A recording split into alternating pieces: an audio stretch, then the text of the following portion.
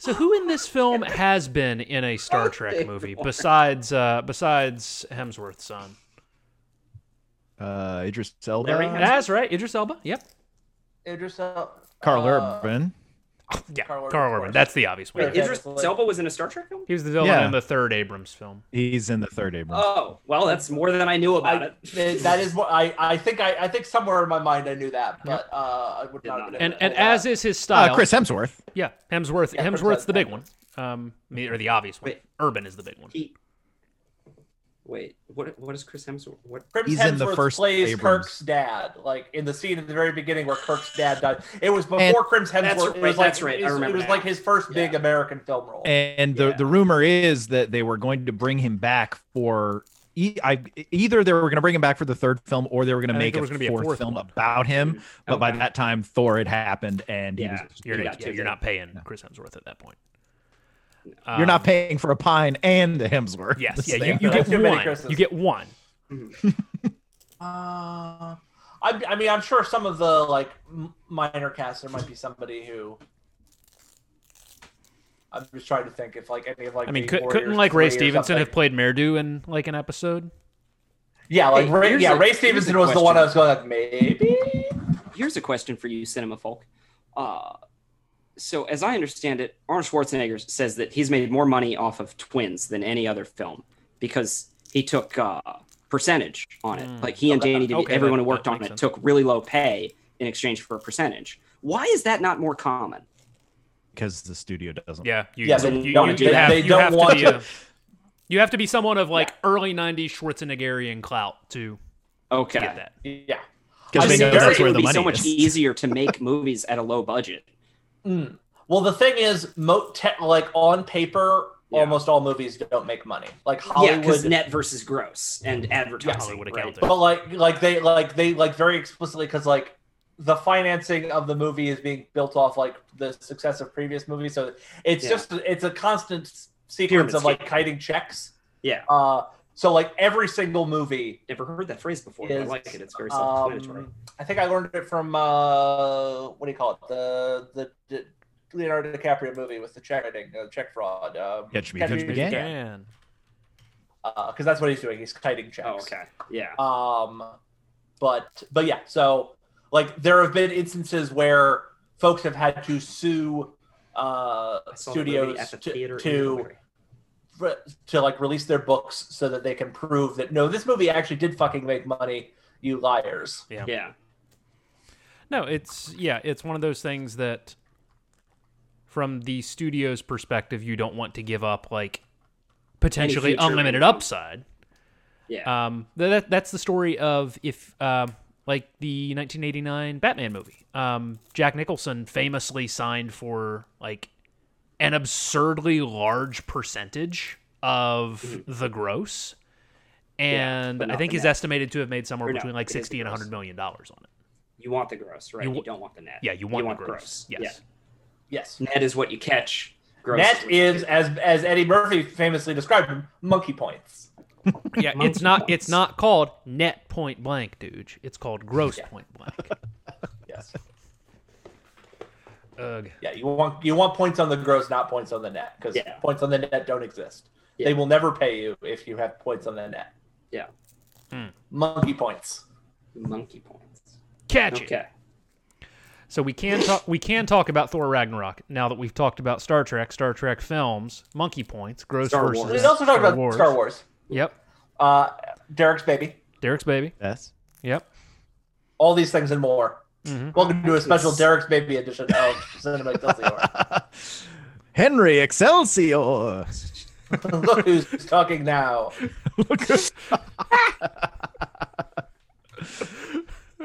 God, you never hear about those movies anymore. Kirstie Alley, she was in a Star Trek. She was in a Star Trek. She was. Also, what did I just see?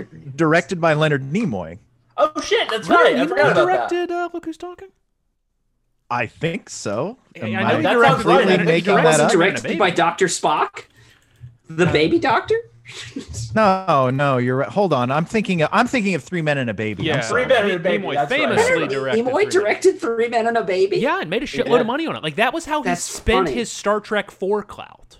Was to direct 3 Men and a Baby. Wow. Yeah. Yeah. I didn't know that. Well, that movie did very well. I've never seen it. It's fine. Amy Heckerling directed Look Who's Talking. Oh. Yeah. Good for her. Clueless She's is great. Amy Heckerling. Clueless, great film. Emma, good novel. If you guys ever get a chance, it's worth watching the French original version of 3 Men and a Baby. But you're going to say the French original version of Look Who's Talking. Trey Olms. Trey Olm. Trois hommes et un Does fan or something like Does Roberto Benigni play the Steve Guttenberg role? Oh man, that would be Bester, quite something. did we watch Johnny Stecchino or Il Mostro in that Greek comedy class? Oh, I think it was Il Mostro. Okay, I was thinking we watched Johnny. I thought we watched Johnny Stecchino. Oh wait, maybe it was. I think I watched that's like Il Mostro Matchsticks, right? I think I remember Johnny being called Johnny Match. Toothpicks. I think it's Toothpicks. Yes, we watched that. Yeah. Okay. Yes, we did watch that. Yeah. So I've seen 3 Roberto Benigni movies, and they were all hilarious. But enough about Roberto Benigni. We should talk about Thor You Ragnarok. take that back! There has never been enough said about Roberto Benigni. No, we should. Excuse. I used up all my English on a first speech. Well, everyone, welcome to Benigni Excelsior, the Roberto Benigni podcast. Cinema Benigni. All right, Thor Ragnarok. Yes. Let's nominally talk about this film for. Okay, so if we could step back like several years at this point, I'm pretty sure that Thor: The Dark World was the episode that we recorded where we talked least about the actual film. I think that might have been the infamous Billy Barty episode. There wasn't much to discuss. I mean, I certainly of MCU movies. That's got to be my pick for least favorite MCU movie. Yeah, it's we've definitely watched some worse Marvel movies, but of like things that are explicitly. I'm sorry, what did you cough there? Oh, nothing. I just coughed. Okay. Well, it's the usual podcast rule of it's worse to be boring than to be bad. Yeah, and that was a painfully boring movie. Even some of the Fantastic Four movies like were bad in ways that were entertaining in a way that Thor: The Dark World never was. I would rather watch the recent Fantastic Four again than I would 100% Thor: The Dark World. Yeah. But to be fair, I remember not one frame of the recent Fantastic Four. I was about to say, hey, did we watch that? Oh yeah, we must have if we're at this point. I really second-guessed myself after I said it. I actually feel like I have a pretty good memory of that movie, and it's not good. But it's really not. I would watch all 4 of the Fantastic Four movies that we watched like in a row in one sitting before I watched Thor: The Dark World. Yeah, we haven't recorded for a little while, so I'm fine. No. I've practically forgotten how to do a podcast, so I'm fine. What was the last one we did? Was it Spider-Man? It was Spider-Man: Homecoming, which I still haven't released because I've been busy. But I'm fine freestyling this one. So I'll just lead with the lead here instead of burying it. Thor: Ragnarok is a good movie, and I like it a lot. All right, good job, everybody. Yeah, I think we call this one a wrap. I agreed. For the record, I agreed with everything Stefan said during the course of this review. But yeah, I would say, if we're just going to sort of start getting into it, not try and like recap it. I remember because again, Thor: The Dark World's really, really bad. I think this is like maybe the most impressive movie of the MCU. Like not necessarily the best, but like just in terms of like me being like blown away by the movie in theaters, going, oh shit, it's my birthday. Yeah. The if you had told me as I was coming out of Thor: The Dark World that the next Thor movie would be my favorite MCU movie by a significant margin, I would have not believed you. It's do we think that's because I mean I agree with you guys. My own reaction to this is I'm pretty sure that I like it because of Taika Waititi. Yes. Because it's a film with a particular kind of tone and vision that is very comedy of the mundane. It's and it's kind of it's Waititi's style, right? I mean, it's it's almost like there's you can see his authorship in various ways, whether with all the caveats in terms of like you can't necessarily attribute that to him personally you can't assume that he was involved in Jeff Goldblum's makeup, but it feels like he was. Well, it's the usual critique of like the director, like somebody he would have had oversight over decisions that were being made. He could have vetoed some of them. But yeah, I think that's interesting, given like we've talked about authorship a lot on this podcast, particularly in terms of the MCU, and like the MCU house style tends to be kind of not necessarily unauthored, but like they tend not to have like strong authorial statements, or like you don't necessarily go in as like this is this director movie. It's an MCU movie, and who directed it is kind of incidental. This is one of the few where I feel like this is like the fingerprints of the director are all over this movie. And it's a film. Thor 1, actually. Oh, sorry, go ahead. Yeah, Thor 1 is also one I put in that category. And I think it in many ways it's less even like Taika Waititi himself, and more that this is a film with a personality. Yeah, like you can feel it kind of coming through in a way that most of the other big Marvel films you don't. It's not necessarily even just the stamp of some individual director or artist. It's the fact that this movie has a sort of sensibility, and it's not that bland generic Marvel movie sense of humor, which is in some ways kind of like Whedon-esque. But it's a distinctive like turn, and I feel like that sensibility and that sense of humor kind of actually carries through many of the subsequent films. Like you can, even in films not directed by Waititi, there is that kind of absurdist element to the tone of many of the rest of the films. So I don't want to treat this just in isolation, because the film before this was Spider-Man Homecoming, which I think did hint at some of the same loosening in tone a little bit.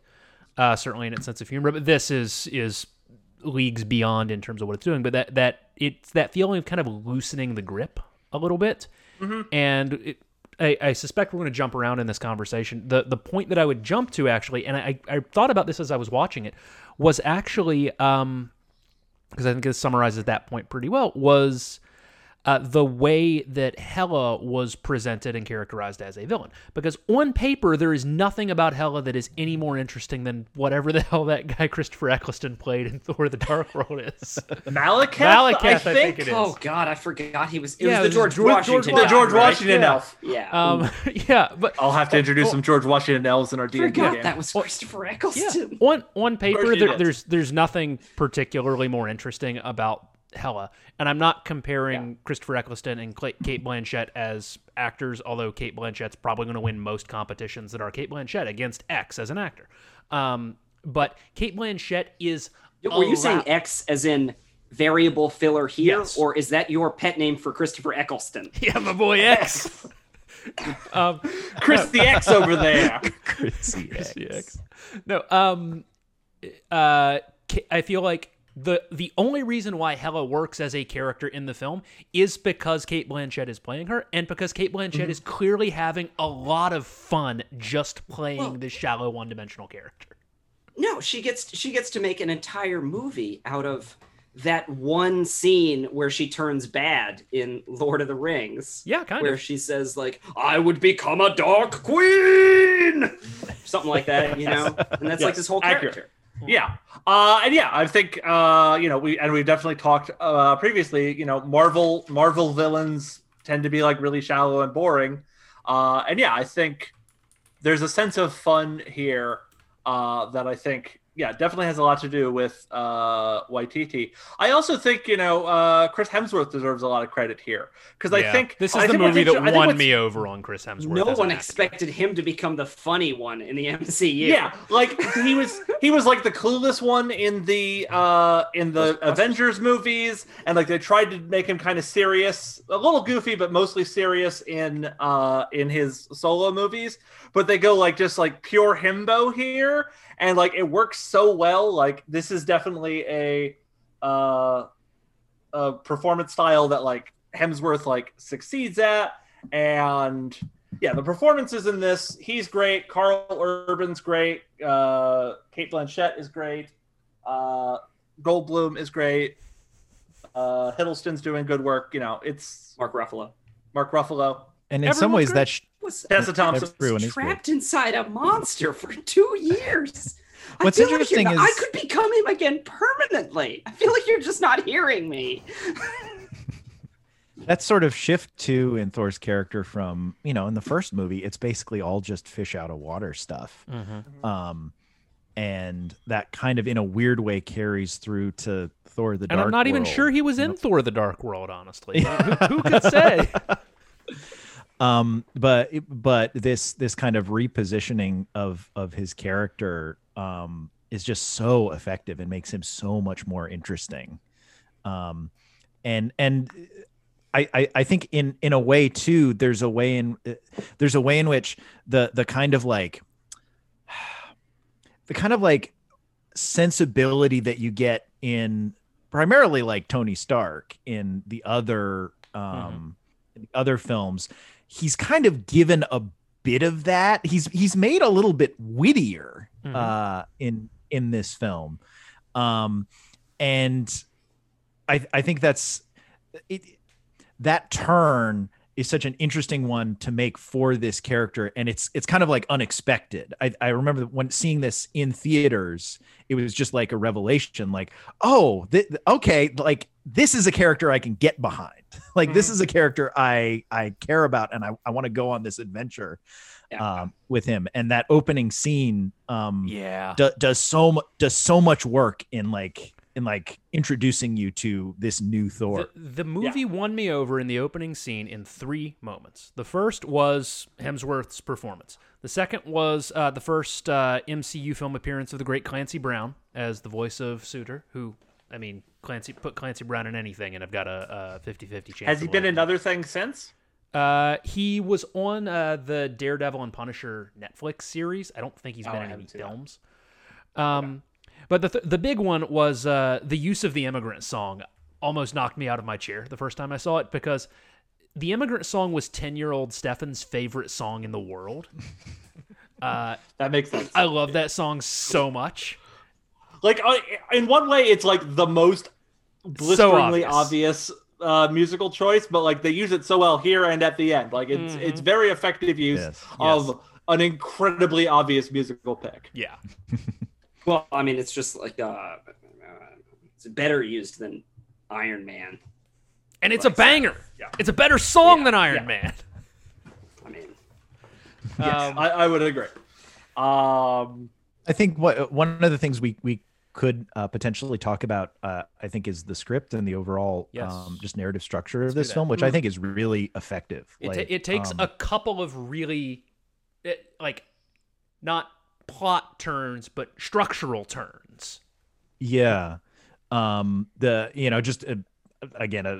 a moment completely at random. I mean, the fact that Surtur comes back later, this is script writing 101, but like it's surprising how many Marvel films you'll get characters and moments like this that either they appear and never come back, or they appear, but it's in reference to some other film. And so the internal structure of the film has to fight against the franchise as a whole. And you're like, oh wait, who are these characters again? What happened in that other movie? We're sort of so used to seeing superheroes like fight off like just a cameo villain at the very beginning. Like, is it Crossbones? Was it Amazing Spider-Man 2 has like the Rhino at the very beginning? But the Rhino comes back at the end. Does he come back? He does, yeah. I don't remember. Wait a minute. Okay. You guys remember something about either of the Amazing Spider-Man films? I remember Paul Giamatti losing his goddamn mind in a Rhino suit. Yeah, I remember Paul Giamatti. I don't remember Paul Giamatti being in that at all. Paul Giamatti is the Rhino. It's very weird. Paul Giamatti's in about 2 minutes. It's such a common thing, especially for superhero sequels. Like superhero sequels, you've already done the origin story, so you can just kind of have, Dark World starts with him like fighting some like fantasy war, and he kills a rock thing. It's very obvious script writing to bring Suitor back, but also I didn't see it coming. So let's actually break this down, because the structure is interesting here. So we start off with, for all intents and purposes, a prologue. Your Bond movie pre-credits scene, except that it comes back at the end, which establishes tone, and it introduces us to Scourge as a new character, and gives you a little bit of context. And then Act 1 is, I would say, basically from the point Thor arrives back in Asgard to the point that Hela comes out of the portal. And that entire act is about finding Odin. And I love that let's talk about a couple things there. One, I love how quickly they wrap up the lingering plot thread from Thor the Dark World, because we're not going to fuck around and waste time with that. Number two, I really, really admire Anthony Hopkins' performance as Loki, as Odin. It's fantastically good. Yes. That whole scene is those cameos are so good. It's so good. Before we get away from it, I also mention there's one other thing that's like really established in that opening scene, that Thor is invulnerable as long as he has the hammer. The hammer means he can beat the devil. Save him. Like, he literally kills the devil. The hammer will save him. Their version of yes. And yes. So it's that much more impressive when they destroy it immediately after that. Yeah, so that moment then has stakes for the individual film, for someone who's this is their first Marvel film and they're walking in and they know nothing else, but also for the franchise folks. So that first act of the film is the film that it feels like a Marvel movie. What happens? They go to New York. They're looking for they meet Benedict Cumberbatch. Like, they're that sequence. I have been falling for 30 minutes, and it hasn't even been 30 minutes of film. He was in a time warp. it's fantastic. You get that. So with us wizards now. Yeah, you get that stretch of the Earth section, and then Odin dies. Cate Blanchett makes her entrance. She destroys the hammer, which, as we've established, has stakes in this film.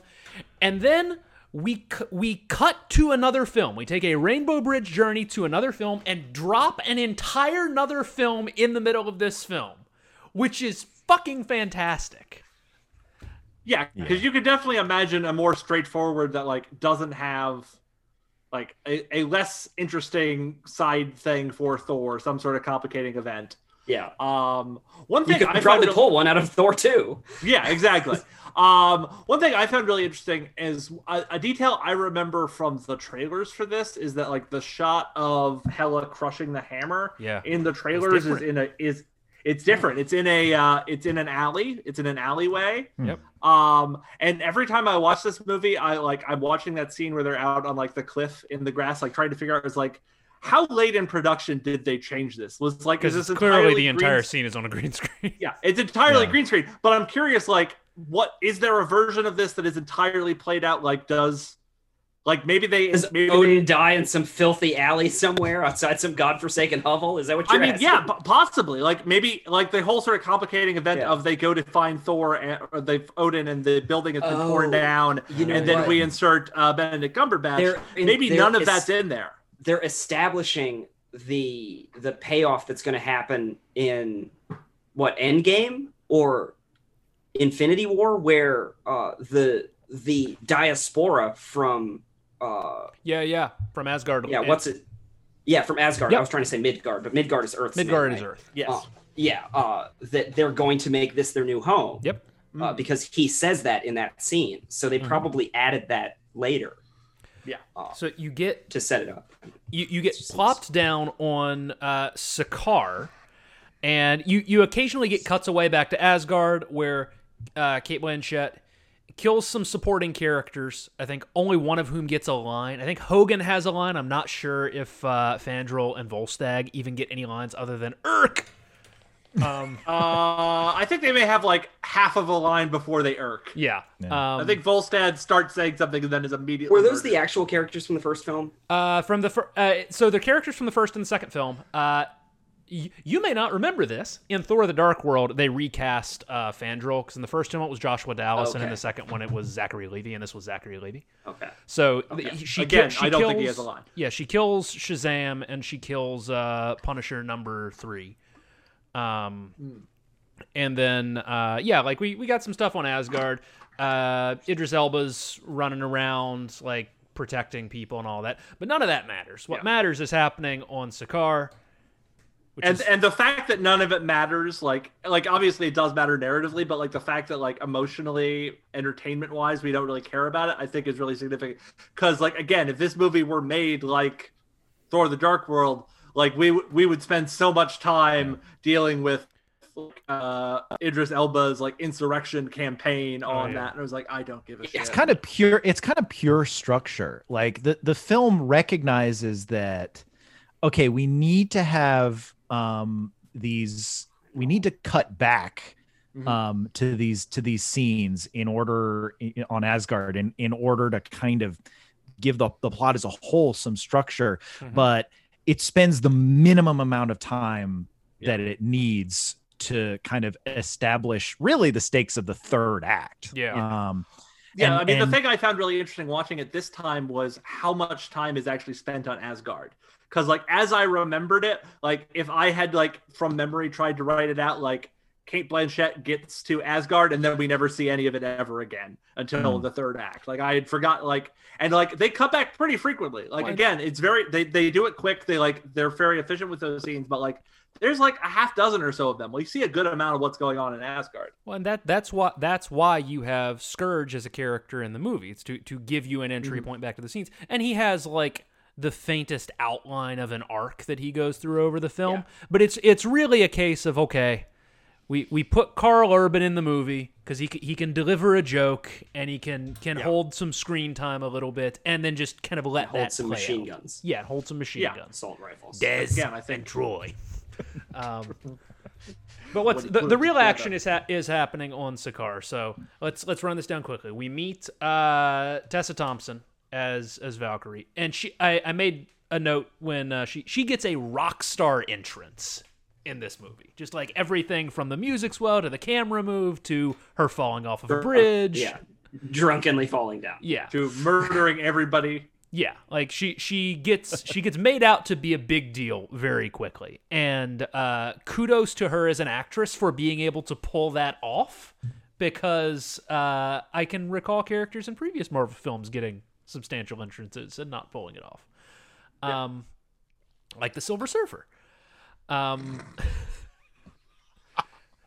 I don't remember how the Silver Surfer is introduced. But then we get to he's on a surfboard. Yeah, he surfs. Probably silver. Yep. Probably silver. We get to the main show on the planet. We get Jeff Goldblum as the Grandmaster. Just give your thoughts. Someone take it away. Bold choice to just use the Willy Wonka music. Did you not like that choice? No, I love it. I just thought it was bold. I didn't expect that. I loved when he is in the Willy Wonka tunnel and you're getting like the narrative background of the Grandmaster landing on the planet, and there's that moment of like him falling in silhouette and standing up and moving, and there's no doubt in my mind Jeff Goldblum was on set just for that silhouette shot, because the way he moves is so distinctly Goldblum. Well, I mean, what I love about that, like, is like from a narrative perspective, like it's like the most pure exposition. Oh yeah, imaginable. Like it's literally a unseen, unnamed character narrating the story of this big character. But between the Willy Wonka tunnel effect, and he watches a film strip about the planet he's just landed on. But like it's done like with the Willy Wonka music and the effect, and like Hemsworth's just great like facial expressions as he's like what the fucking about what's going on. Like again, like there's a lot of really basic building blocks to this movie. It's not necessarily doing anything like revolutionary, but they're put together so well. The detail... Just for our younger listeners, a film strip is what you see referenced in the early seasons of The Simpsons that are always narrated by Troy McClure. Yes. One detail, so Jeff Goldblum gives like a really, really fun performance in this, but one detail I noticed this time that just drove home his commitment to character is that he's wearing flip-flops the entire time, which I just thought was a really nice touch. I don't think I noticed that. Oh, yeah. I did not either, but it fits. It works perfectly. I noticed it when he melts his cousin, and then kind of starts stepping away because he's afraid of stepping in the goo. Yeah. Yes, no, Jeff Goldblum is fantastic in this, and and the actress that was in Hunt for the Wilder People. Yeah. I was trying to remember what her name is, but she is also Rachel House? like Rachel House. That's she like that like comedic duo of the two of them is so good. Like her as sort of the straight man. It works so well. Well, and it's like the way that it's really great casting because it takes advantage of Jeff Goldblum's star image. That you get the sense that there's some sort of undercurrent of debauchery to this seemingly and sort of kind dangerous of debauchery. And yeah. No, it's true. It's using like the star text of Jeff Goldblum. Like we get a lot just from like the intertextuality that is Jeff Goldblum himself. Yeah. We understand a lot about the Grand Master from it being Jeff Goldblum. Not necessarily like obviously the performance is important, but just like Jeff Goldblum as sort of an intertextual entity is so important to this. Yeah, and that again, in terms of how the film is structured, you have Hela established as the primary threat that you're going to be tackling, but then you have within this story a secondary story taking place with its own antagonist, with its own objectives that you have to get through to get to the primary threat that you're trying to face. And it gives the entire, like, what I really appreciated about the entire Sakaar section of the film is you are put into a film outside of the main film without ever losing stakes or momentum. It could be a distraction to drop you down into this exotic world. But instead, because of the character of the Grand Master and because of, I would say, maybe the instance of the MCU's overarching interconnectivity working the best for it that it has in an MCU film, you have a feeling of forward momentum.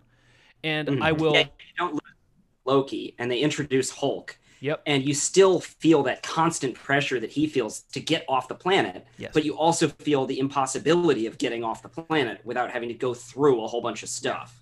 I remember, I mean, Hulk is on the posters for this film. He was in every trailer. If they had kept quiet about Hulk in the film, if they had pulled a Baby Yoda on Hulk, so good. The people in the theater would have leapt out of their chairs. Yeah, if they'd kept that quiet, it would be the best movie of the year that it came out. It's unbelievable. But again, it reminds me of Winter Soldier in that I feel like it seemed like they were giving away a big twist, and that's not the twist. In much the same way that I remember when Winter Soldier coming out, I was like, it's really weird that they're not hiding. Yeah, they're not hiding the fact that it's Bucky at all. And then obviously that movie has like a gigantic twist in it that at least I didn't know anything about going into. I think, I'm sure people were spoiled on it if they looked for spoilers, but like they kept it under wraps in a big way. And I think again, Cate Blanchett and Karl Urban deserve a lot of credit for just like they're very simple characters, but they're both like giving them their all and having a lot of fun with those characters, and that helps a lot for those like. Here is a 30-second scene of the two of them on the planet, and good. The audience has been reminded what the stakes of the movie are and are starting to feel bad for Karl Urban's character. Let's move on. Yep. The other, I think, really effective thing about the whole Sakaar middle of the film, and I think you could apply this to other of these kind of later Marvel films as well, is we're kind of merging the Earth/Asgard part of the Marvel universe with the Guardians of the Galaxy kind of half of this universe. And I think that does a lot of work in terms of stakes, because how do you get Thor and Hulk, I think objectively the most powerful looking, strongest and Avenger, powerful seeming Avengers, but also in some ways the most boring Avengers. And nominally yes, but this is kind of how you make them interesting. Is you have to put them in a world of kind of absurdity, right? And science fiction, that kind of science fiction side of the genre, does a lot of work in keeping the characters interesting for one, but also making sure that there's a kind of there's an internal logic to the fact that these characters are having to fight themselves, and they are slaves effectively, prisoners with jobs. Prisoners with jobs. Yes. This building of just to finish my thought, I think that's one of the things that keeps, personally, like someone like me who is like, I've never read any of these comic books. I would say objectively not a Marvel fan, not for any negative reason. I didn't grow up with it. Yeah, Star Wars. The Guardians of the Galaxy side of this universe is what keeps me invested in the films in any kind of nominal way. So this is, and I hadn't really. Dude, you go, and then I'll go, and then Bester, you go. Just to jump off of what Derek's saying, like, it is interesting because Thor is the one prior to Guardians of the Galaxy who would most likely interact with them because he travels across space. But we never really see that until this movie. Yeah. We see the road between Asgard and Midgard, but now we actually see them fall off of that road and into the rest of science fiction space. And so Derek, it's a very good point because it sets up the end of this movie where they meet on a spaceship. Thanos, and then also when he directly interacts with the Guardians in future films. Derek, you made a comment about not growing up with Marvel comics or anything like that. This is, of the films we have seen, maybe with the exception of a couple of the Spider-Man films, this is the one that actually, to me, feels the most like the Marvel comics of really the 70s and the 80s.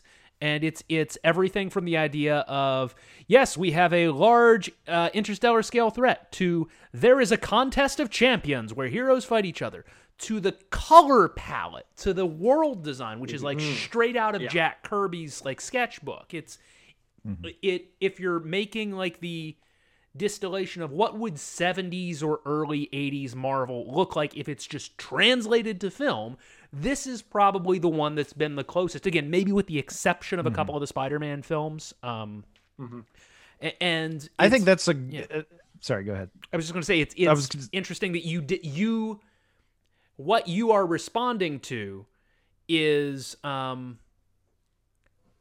as the part a of truer the depiction of Marvel than we've seen so far. Yes. Well, your point about it feeling not just like Marvel, but like Marvel at a very specific point in time, I think is a really important one. If it's late 70s, early 80s, because this movie is dripping in 80s. Yeah.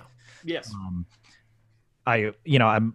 And I think that's one of its main appeals for me is that it's from the soundtrack, which it's a Mark Mothersbaugh, isn't it? Am I making that up?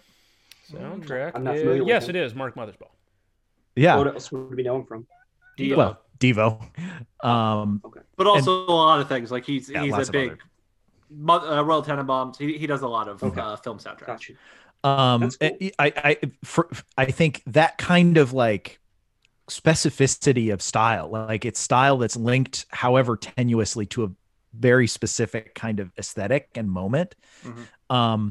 That I feel like other superhero, like certainly like DC, like if you look at like Wonder Woman 1984, right there, or even Captain Marvel, there it's more 90s, but it seems like in some of these more recent films there's this like nostalgic element as well, this aspect of style. And in this film, it's not so much necessarily played for nostalgia, but that 80s aesthetic, and that kind of, or 70s 80s, that like immigrant song, like it's placing you in a feeling and an aesthetic that is very specific, that it's very like tuned in a way that the other films, you get kind of moments of that, but this film feels so kind of focused in on a coherent like 70s 80s look. Yeah.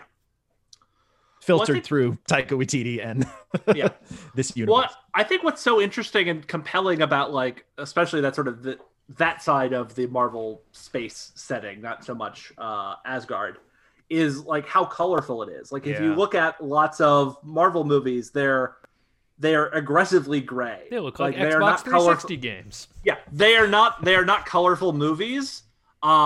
which is a little strange for movies about a bunch of people in costumes fighting each other. But like they tend to, like, if you go back and watch like the big like airport fight scene in Civil War, that's like it's been like they've like they intentionally desaturate a lot of it. And I think it's interesting the way that I hadn't necessarily thought of what's the name of the planet in this? Sakaar, as being sort of more as being part of the Guardians of the Galaxy universe. But as soon as you said it, was like, yes, that is absolutely accurate.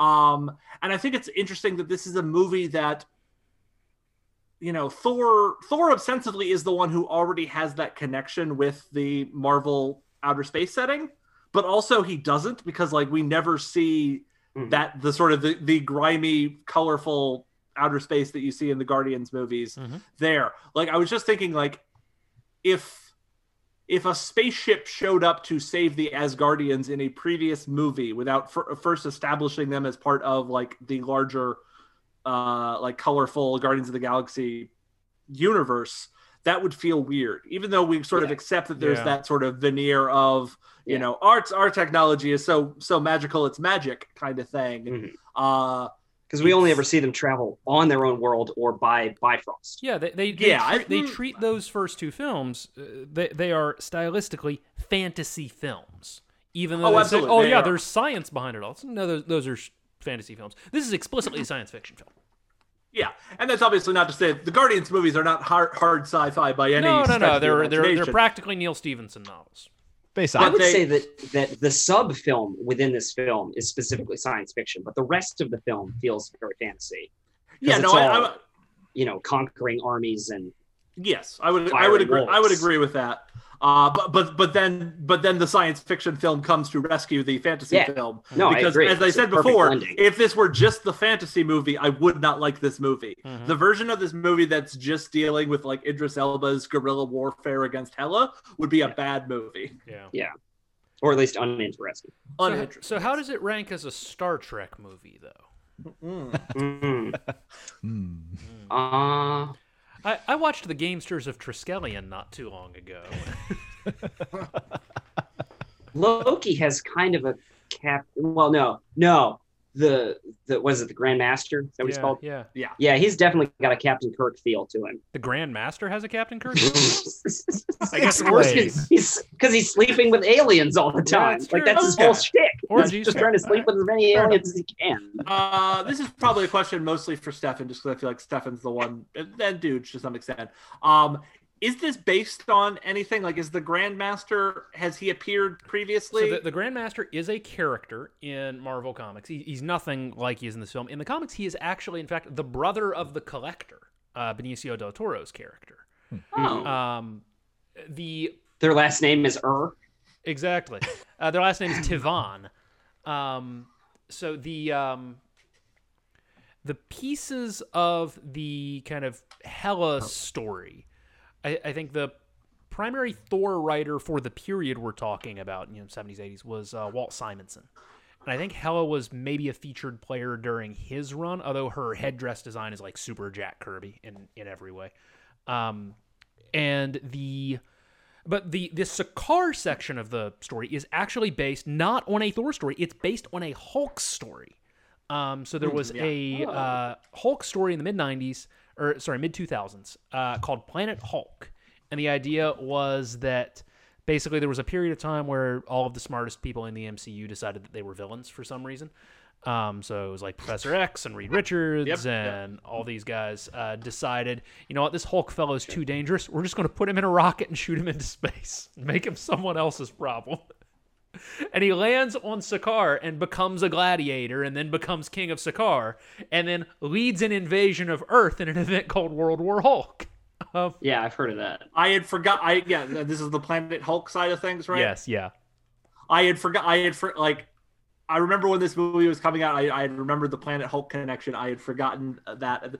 This movie has made itself, owns this material so well that I had just entirely forgotten that anything it eclipses sort of the stuff it's based on. Pre-exists it.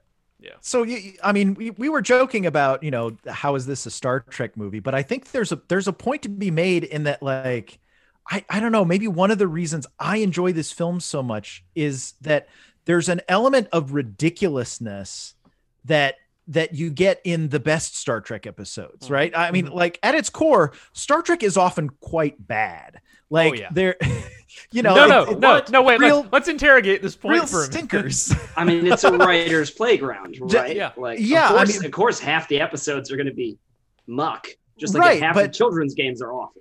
Exactly, because the writers are either because they're being forced to, or because it's the universe. They have to play around. They have to use their imagination. And there's just such a great amount of imagination in this film that, you know, not a lot of the Marvel film, the MCU films, I should specify, I feel like really have, you know, that, and there it's like, you think you might get that in the element of fantasy in the Thor films, but you really don't.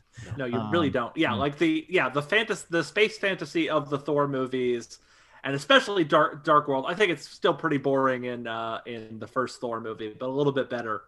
But yeah, no, I agree. Like the amount of imagination is just sort of like, hey, it's the Norse Pantheon. They're here and on a planet. I'm like, yes, I've seen this 1,000 times. Right. In Star Trek. Yeah, and it's just the whole idea of the Hulk is too dangerous. We have to shoot him into space. Like that to me is the beginning of a Star Trek episode. The Enterprise comes across some alien that has been shot into space because it's too dangerous. Yeah, there's a crystalline entity or something. Yeah. I mean, that is literally the plot of Khan. Yeah. That's true. Yeah. We see. No, yeah, okay, so yeah, let's break this down. So what do you got? You got alien beings some pretending Star to Trek be gods. Into Darkness pages got mixed in with Carl Urban's script. Yeah. Oh no. You've got alien entities being worshipped as gods by more primitive peoples.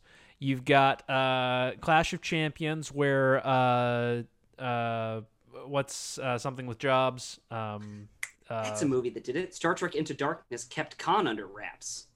No, it didn't. Yeah, but he was sort of like they did. But everybody knew. But deny it. They actively denied it, but everybody knew. But everybody called it and was very mad at him for lying. Yeah. But like they did that as opposed to this movie. You know, I would prefer. Not trying I would to do that at all. But yeah, you've got a Gamesters of Triskelion kind of plot. Yeah. You've got an entire people having to leave their planet. After there's that Voyager episode with The Rock. That right? The Voyager episode with The Rock. I gotta watch Voyager. Yeah. You do have to watch Voyager. Yeah, I've only seen the first season. It was like I watched it when it was airing. That may have been the first non-wrestling thing The Rock did. That was like pre-Scorpion King. Yeah, I watched a movie last night, and there was an actor in it that I would have sworn up and down was Robert Picardo, and then I had to look him up, and I was like, wait, he doesn't quite look like Robert Picardo. It was Ethan, what's his face? Ethan Frog? Neelix. Yeah, it was Neelix. Ethan Phillips. Yeah, Ethan Phillips. How dare you insult Bob Picardo? I had no idea that they were so similar in the 80s movie Critters. Oh, okay. No, but that's good though, because Neelix gets a Critters movie and Bob Picardo gets a Gremlins movie. Like they're working at their appropriate scales. Like they don't look especially alike, but there have definitely been two men who look enough alike. Fair. They're not dissimilar. Yeah, it's close especially enough. in the 80s when you just see one from the side. You can understand why I was reminded of him, though. Oh, no. I have definitely seen Ethan Phillips and things going like, I know who that is. Who is that? Yeah. So we're unanimous then. Star Trek Into Darkness, worst Star Trek film. I would watch Star Trek 5 again before I watch Star Trek Into Darkness. I would watch any other Star Trek film before Star Trek Into Darkness. Yeah, I really fucking hate that movie. Yeah, it's a really bad movie. I've only seen it in the theater, and same, and that was enough. Yeah. But Thor: The Dark World. I went to see that movie by myself because I had no one else to go watch it. I also saw it by myself. I saw it with some friends, and we were all really disappointed in it. Like, and friends who ran the spectrum from having never seen a Star Trek film to having seen every episode of Star Trek, and everyone walked out very disappointed. Yeah, I don't want to sidetrack us with a Star Wars conversation after this, but Star Trek Into Darkness is the reason that they should not have given J.J. Abrams any Star Wars film, because he did such a good job with the first Star Trek film of making a Star Wars film. Yeah, but I mean, he did everything that you would want from a reboot of the Star Trek universe. At least personally, at the time, I thought the first one was a really good way to turn a lot of things that you loved on their head in an unexpected fashion and re-gift them to you in a way that was palatable and tasty. I think he's good at starting things. He's not good at ending things. But then, when he did that with Star Wars, he just used the same formula where he took everything from the first film, flipped it around, and tried to give it back to you as if it was a delicious gumbo. But it was not. It was awful. It was everything bad. And then they gave him the third movie after he.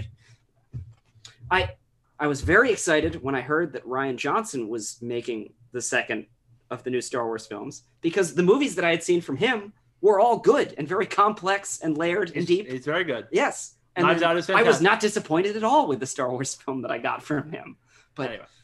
All right, sorry. We've gotten very off track here. Well, let's stay off track. I can't think about it without needing to vent some of it. Let's stay off track for just a minute more, because this is a qualified panel to discuss. Is it possible to make a good Star Wars film right now, or were those films doomed from the start?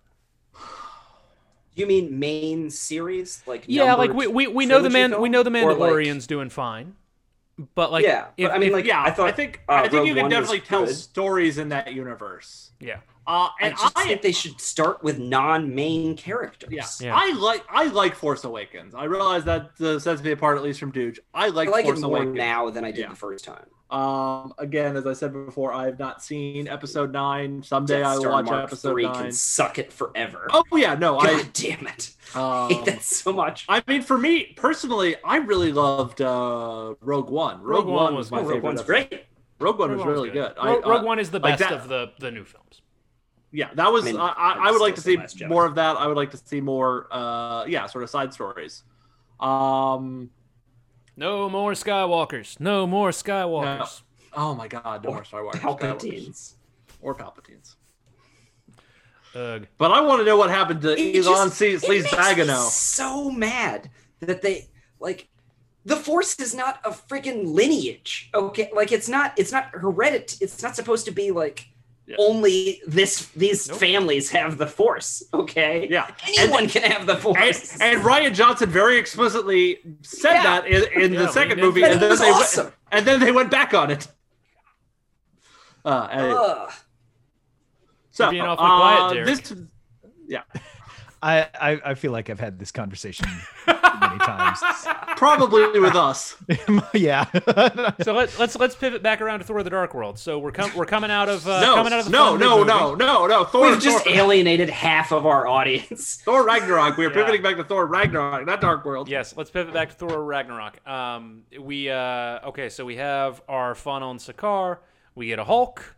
They escape through the Devil's Anus, and then they are back to I forgot it was called that. Yeah, back to Asgard for the rip roaring finale, which is, I don't know, even as a big finale where planets get destroyed, it's got some laughs. Mark Ruffalo dying on that bridge is hilarious. Such a great moment. Absolutely. Well, I can't help but read that as I can't help but read that as just specifically the moment where Banner, just plomps down. Yes. Just as a gentle skewering of how self-serious these movies can be sometimes. Even the Marvel films. Totally, absolutely the DC films, but even the Marvel films have moments of just pomposity, and it's Well, it feels just like Taika Waititi taking away the hammer, where I think it was an interview with him I saw where he said that he doesn't like Thor with the hammer. He finds him very boring because Invincible, and he takes away the version of the Hulk where Banner can't shoot himself in the head. Yeah. You know, because he'll immediately turn into the Hulk at that last second. Like, so he just takes away a little bit of his invulnerability. And two things if we treat this film as self-contained, though. Like, Banner hitting the bridge is the last time we see Banner in this film. Like, he's Hulk for the rest of the film, and he does express a fear of maybe I'll be the Hulk and I'll never be Banner again. Which of course is reversed in Infinity War, but like for the purposes of this film, that's the story. He jumps out and he is doing it knowing that he might be sacrificing himself, and then we see him die hitting a bridge. And then we get I had not read it in quite that dark a way, but yeah, I suppose. Yeah. The other thing is, Dooge, building off your comment about Taika Waititi not liking Thor with a hammer, I just love the way Anthony Hopkins delivers the line, "Are you Thor, God of Hammers?" Thor, God of Hammers. Yes. It's phenomenal. And the conversation that he has with Taika Waititi's character, Korg, about the hammer, and Korg's just like he's just being a really good friend, and he's like hearing him out. You pulled Sounds off, like you had a very special relationship with this. Yes. And losing it was akin to losing the other one. My God, the hammer pulled you off. But again, I think this is something that Taika Waititi is very good at, like a mix of like that joke about the hammer pulling him off is then immediately followed by that like very sincere. Again, it's still a joke, but also it's both a joke and a serious read on the character. Yeah, that this was a very serious loss for him. Yeah, the subtext has become text, and but in a way that is like hilarious. Yes. I'm trying to think if there are other, like, there's just a lot of rock, really paper, good scissors. stuff. Yeah, the rock, paper, scissors joke yet. I tried to start a revolution, but I didn't print enough pamphlets. We haven't talked a lot about back around Valkyrie. to another revolution. I think Valkyrie is also like a really interesting character. Yeah, let's talk about Valkyrie. I'm confused about what the timeline is here. How long was Thor with Odin? Like, I mean, how long has he been around? Because he didn't know Valkyrie. I think this was before he was born. Is my understanding? Yeah, I think that's the implication. So she's older than him. Okay. Yeah, she's older than him. Hela's definitely older than him. So yeah, my read is that Odin and Hela like conquered the galaxy or conquered their corner of the galaxy. Odin had a change of heart and then had Thor after that change of heart. Yes. So yeah, she like. My understanding is that Thor would never have met a Valkyrie beforehand. They were slaughtered and like they were legendary fighting force. Yeah. So if Thor has his character journey in the film, and that's kind of summarized by him, learning not to use his hammer. He doesn't need his hammer, and not to understand that. To become Raiden, God of Thunder. Yeah, exactly. Valkyrie has maybe not a more traditional like movie character arc, but a complete pretty traditional. Yeah, it's like she has a tragic event in her past. She ran away. She gets pulled back into the game. I mean, she goes through the same arc that Thor goes through in Endgame. She goes through the same arc that Han Solo goes through in Star Wars: A New Hope. Yeah, I was thinking the same thing. It's very much like if Han Solo was a bit more of a sad drunk, this would be. Yeah. Okay. So what do we? Only what do we she's not fat. No. What do we have to say about Valkyrie? I mean, for one, I just she's queer coded, which I think is important. I think this is a very queer movie in a lot of ways. Queer coded. I'm not familiar with this term. Like she's very easy to read as being queer. I think they have explicitly. Okay. They either have explicitly or are going to make it explicit. I think the Wikipedia article at least said that there was actually a scene that made this more explicit, but it didn't make the final cut. Mm-hmm. No. I mean, I would also say Hela is also sort of very intensely queer coded in a lot of ways, in very sort of Hela traditional. Hela could be a contestant on the RuPaul Drag Race. Exactly, like she's yeah. I cannot figure out what the usage is for that headdress. Like, what is its practical effect? It's a Jack Kirby design. Go Google Jack Kirby design. No, I believe you, but like, it's like when you see a vampire character or dead man, and he's got that collar that goes up like 3 feet above his head, and you just try to picture walking around like that. Her headdress, and the person can see through like 6 inches of space because they've got no peripheral vision. Yeah, but her headdress cuts down wind resistance. Sure. Yeah. It's aerodynamic. Yeah. Look at how easily she killed all those people. If anything, make her a lightning rod. Yeah. Wow. Let's actually, here's one lens to talk about Valkyrie through. Natalie Portman is not in this movie. She is kind of cursorily pushed away, and not particularly missed. And so we substitute Natalie Portman as female lead for Natalie Portman, Jane Foster female lead for Tessa Thompson, Valkyrie female lead. Yes. And part of me feels like removing any feint towards a romantic element for Thor in this film is part of that feeling of letting the characters be a little freer. Like, we're not gonna like a huge chunk of the motivating force in Thor: The Dark World, if you can remember it, was Thor trying to save Jane from that infinity gunk that got inside of her. And he's agonizing over the possibility of losing Jane, and we don't have time for any of that shit in this movie. Yeah, and that is refreshing because, like, and this is not an MCU problem, but like an American movie problem, that like almost every movie that has like a male and a female lead is sort of required there to be a romantic subtext. And yeah, no, I think that's nice that they have an entirely platonic thing. I love that line, like when he figures out what she is, and his comment was, "I wanted to be a Valkyrie when I grew up," which I think is, it fits in with him being kind of himbo-ish, but also it's like, it's very sweet and sincere. And dude, are you not familiar with himbo? No, I asked about it earlier. I didn't know I've never heard it before. It's a male bimbo. Oh, okay. Gotcha. All right. Wow.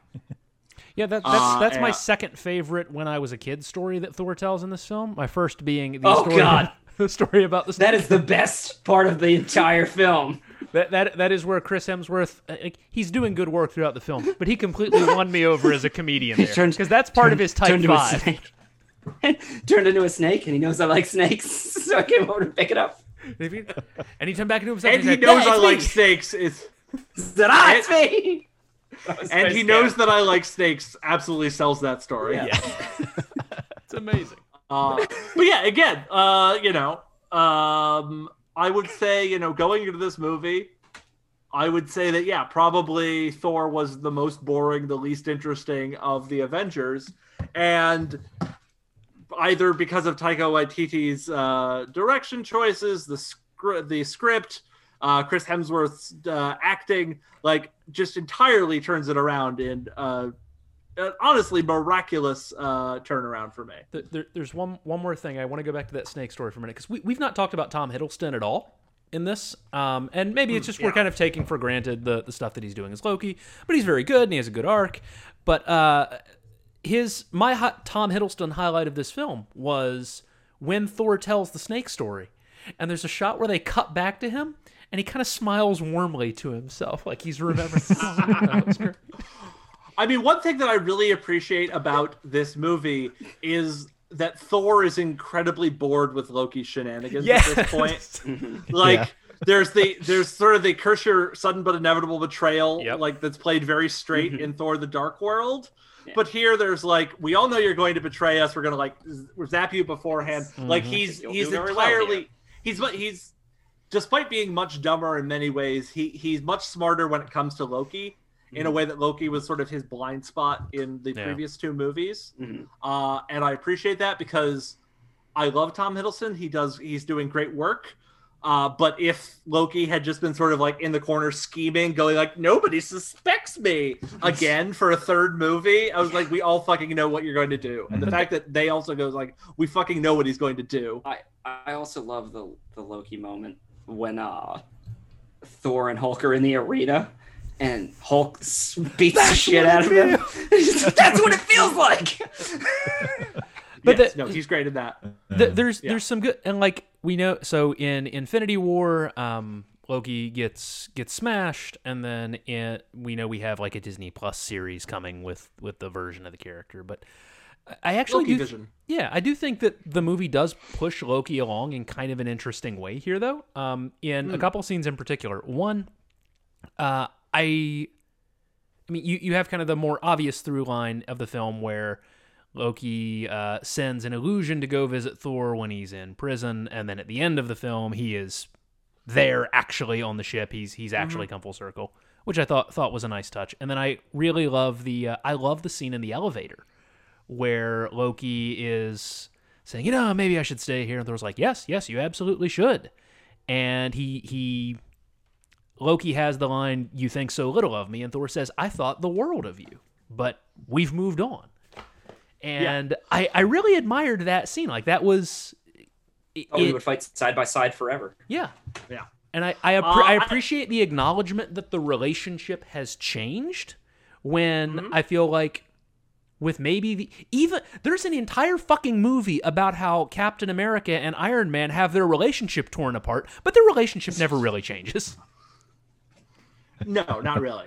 And I think also, like, if you go back to the first Thor or Thor the Dark World, like, with the exception of Anthony Hopkins, like, Hiddleston's sort of the only one with anything interesting to do in those movies. Yeah, he's allowed to have a personality. Like, he's allowed to have a personality. He's allowed to take center stage. And, like, he's much more on the periphery in this movie. There's a lot of other big personalities, including now Thor. Thor now sort of has a big enough personality that he's able to sort of captivate the screen in a way that he really couldn't previously. Yeah. And I think that helps his development so much, where he isn't sort of the center of attention, where he has to have those moments of pathos so that we care about him. I think really helps him as a character.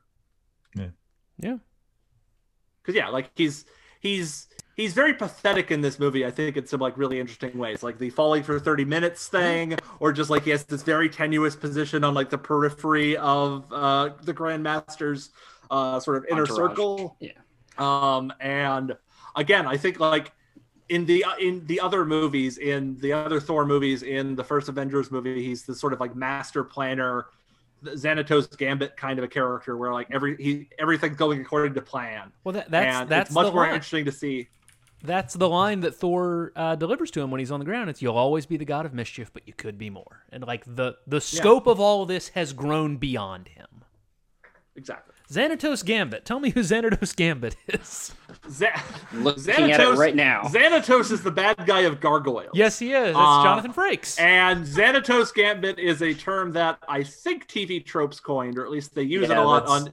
So it's essentially where the bad guy, like if the good guys foil the bad guy's scheme, you could then cut to the bad guy going like, yes, just as anticipated, but this sets me but this moves me closer to victory. Just like how every time a Death Star gets destroyed, Palpatine's like, just as I foresaw.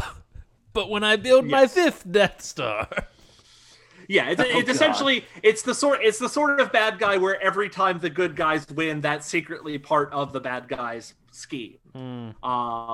And like I feel like that's kind of the way that Loki was written a lot in the first two movies and in the Avengers. He was very sort of scheming and in control of things up until he gets destroyed by Thor. No, not Thor. Hulk. I mean, in Avengers. And Thanos. Yes.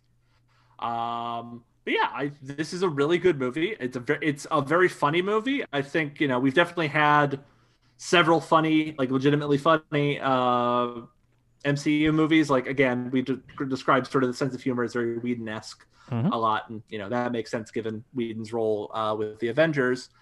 But I would say this is sort of the most consistently funny movie for me.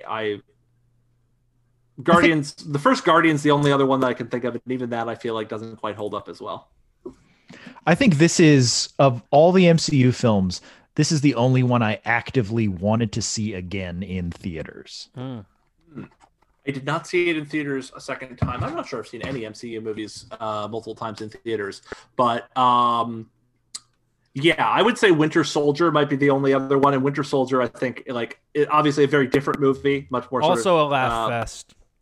Yeah, but for very different reasons. But I think also they're both they're incredibly well structured movies, and I would say they're still my picks for the two best MCU films.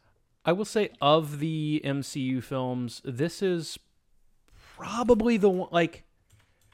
There are occasional nights when Cynthia and I will both want to watch something, but not want it to be something that's particularly intellectually engaging or challenging. It's we both had a hard day. Let's just put something on. This is a very easy movie for us to just put on because we like it. We're gonna laugh. It's easy to have in the background. It's a lot of fun, and yeah, it's high on the rewatchability scale.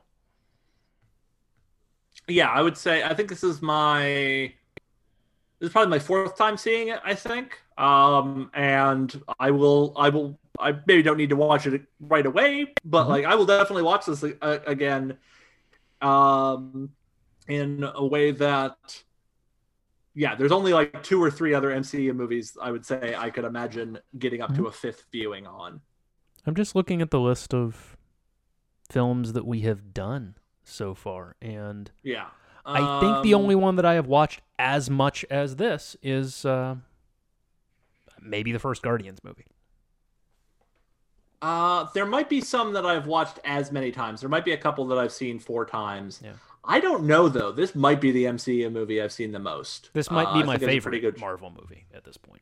I feel like the Avengers is probably the one I've seen the most. Yeah, I feel like I maybe have seen the Avengers 4 times.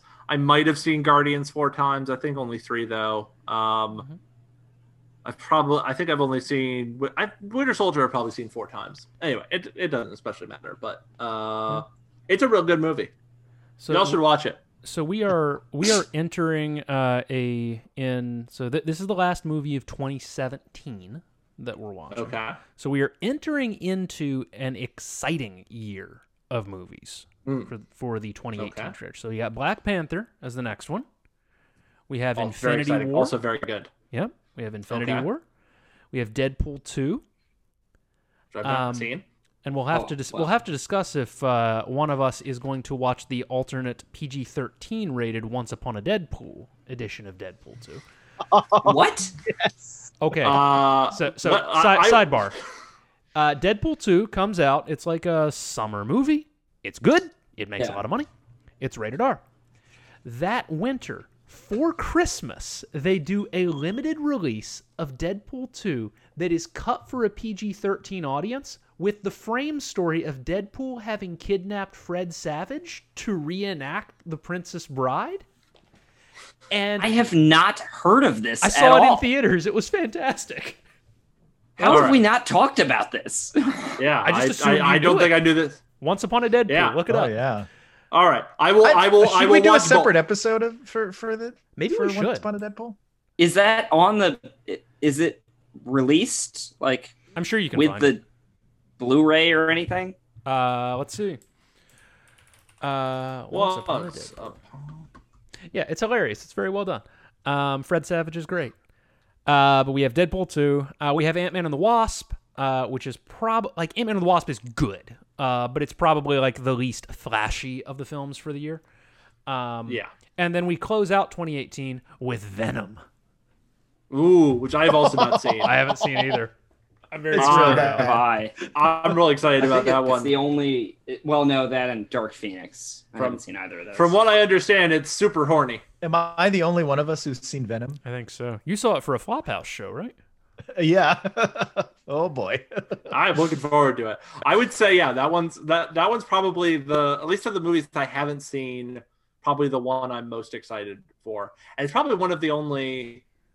Because I think Dark Phoenix. I didn't end up seeing the last Spider-Man movie. I think that was while I was working on my dissertation. I watched that recently.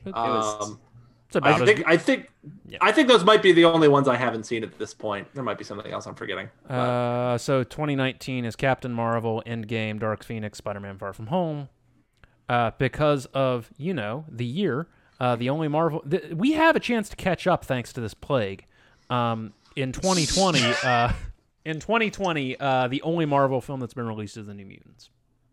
Yes, finally, shockingly, the new Mutant somehow has been released. Yeah. Someone mentioned. Derek, you mentioned Wonder Woman 1984 earlier, and by the time listeners hear this, that movie might have a release date. Given the pace I'm editing, that's possible. Yeah, I thought I just saw something today saying they'd already announced they're pushing it back to 2021. Yeah, I think everything is pushed to late summer 21. They tried to see if Tenet would work, and it didn't work. Yeah, they're not. I heard that was so good. One of my friends saw it and said it was amazing. It may or may not be very, very good, but people aren't going to go to theaters right now. Yeah, I'm not. Well, Alamo is doing social distance seating and such. That's Alamo. I'm still I'm still not going to see a movie in a theater anytime soon.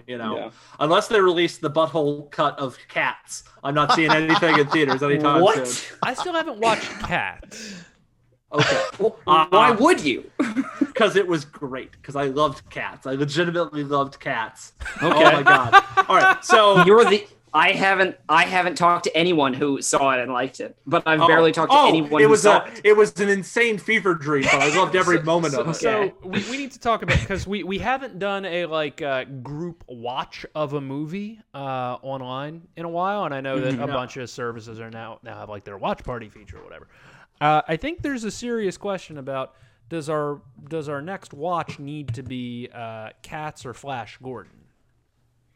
I would be up for any of those.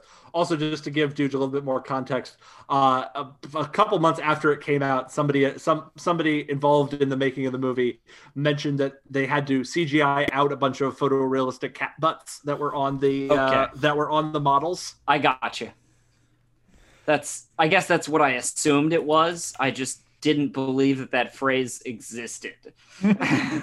Also stars Idris Elba. And it also stars Idris Elba. What? And I made a very concerted effort to take my parents to see it before they had a chance to patch it, because when it came out, they had to patch the movie because the CGI wasn't done. And I was like, we have to see it before this happens. Wait, back up. Yeah. Explain. They released it like a video game? Pretty much, yeah. Whether the extent to which this is something there was coverage of it on social media. The extent to which this is actually true remains unclear to me. Yeah, I'm not 100% sure how much it was, but there was talk when it came out because the CGI is very bad, and there are parts where you can see it being. You can see Judi Dench's wedding ring, stuff like that. There's that parts cat where wasn't married. Yeah. And yeah, there was at least some talk that they were going to release an updated one that finished some of the CGI. That could have been some weird roundabout guerrilla marketing. Everybody go see Cats before they fix it. Mm-hmm. The only person that I have heard in just media that says, the only person that I've heard who acquitted himself well in the film was Ian McKellen. Is that true? The role he was born to play. I would say no. I would not say that Ian McKellen. I don't think. No, Ian McKellen. Nobody acquits himself well. Yeah, Ian McKellen is doing weird work. You would think that would be an easy slam dunk for him, but no. Even then, he's making choices. Man, it's not a good movie. I'm not saying that, but I fucking love it. That's okay. Watch it before the regular cut. That's because you should always watch the shorter cut before the longer cut, right? I don't know a fuller version. No, I don't. So it's not like that. First of all, I don't know if there is actually a material time difference between the two. If it's PG-13, they had to take out. Okay, no. They don't just take out; they replace. There is a frame story. So in terms of running time, it may actually be the same length. You need to watch. I know, but I mean, in terms of the dude, just listen to me on this. You need to watch the original theatrical release first, because an enormous part of the joke of Once Upon a Deadpool is what Deadpool, as an unreliable narrator, is cutting out of his own film. Okay. Yes. You have to watch the original cut first. Okay. Yes, I agree. No, I believe you. I just that's not what I would have expected, but I get it. Anyway. Yeah, Deadpool casts himself also, as Peter Falk. Anyone who has not seen Deadpool 2 needs to watch Hunt for the Wilder People before they see Deadpool 2. Yes, because it is the American remake of Hunt for the Wilder People. Okay. All right. God. Do we have anything more to say about Thor Ragnarok? It's a good movie. That thing we're essentially talking. It's a good movie. Go watch it on your favorite streaming service that it's on. I'm sure that I had a criticism of it, but I can't think of what it was now. The only criticism good to see Sam Neill. You do get to see Sam Neill and Matt Damon. The great and Sam Matt Damon. I watched and one of the, and the third the third Helmsworth. The one that's on Westworld. Larry. There was did you guys watch Mythic Quest, the show that Rob McElhenney did? No, on Apple Plus or whatever. No, I haven't seen it. Okay, so first of all, it's good. Second of all, there are a couple of episodes, like one in particular, that is actually legitimately great and touching and like left me crying at the end.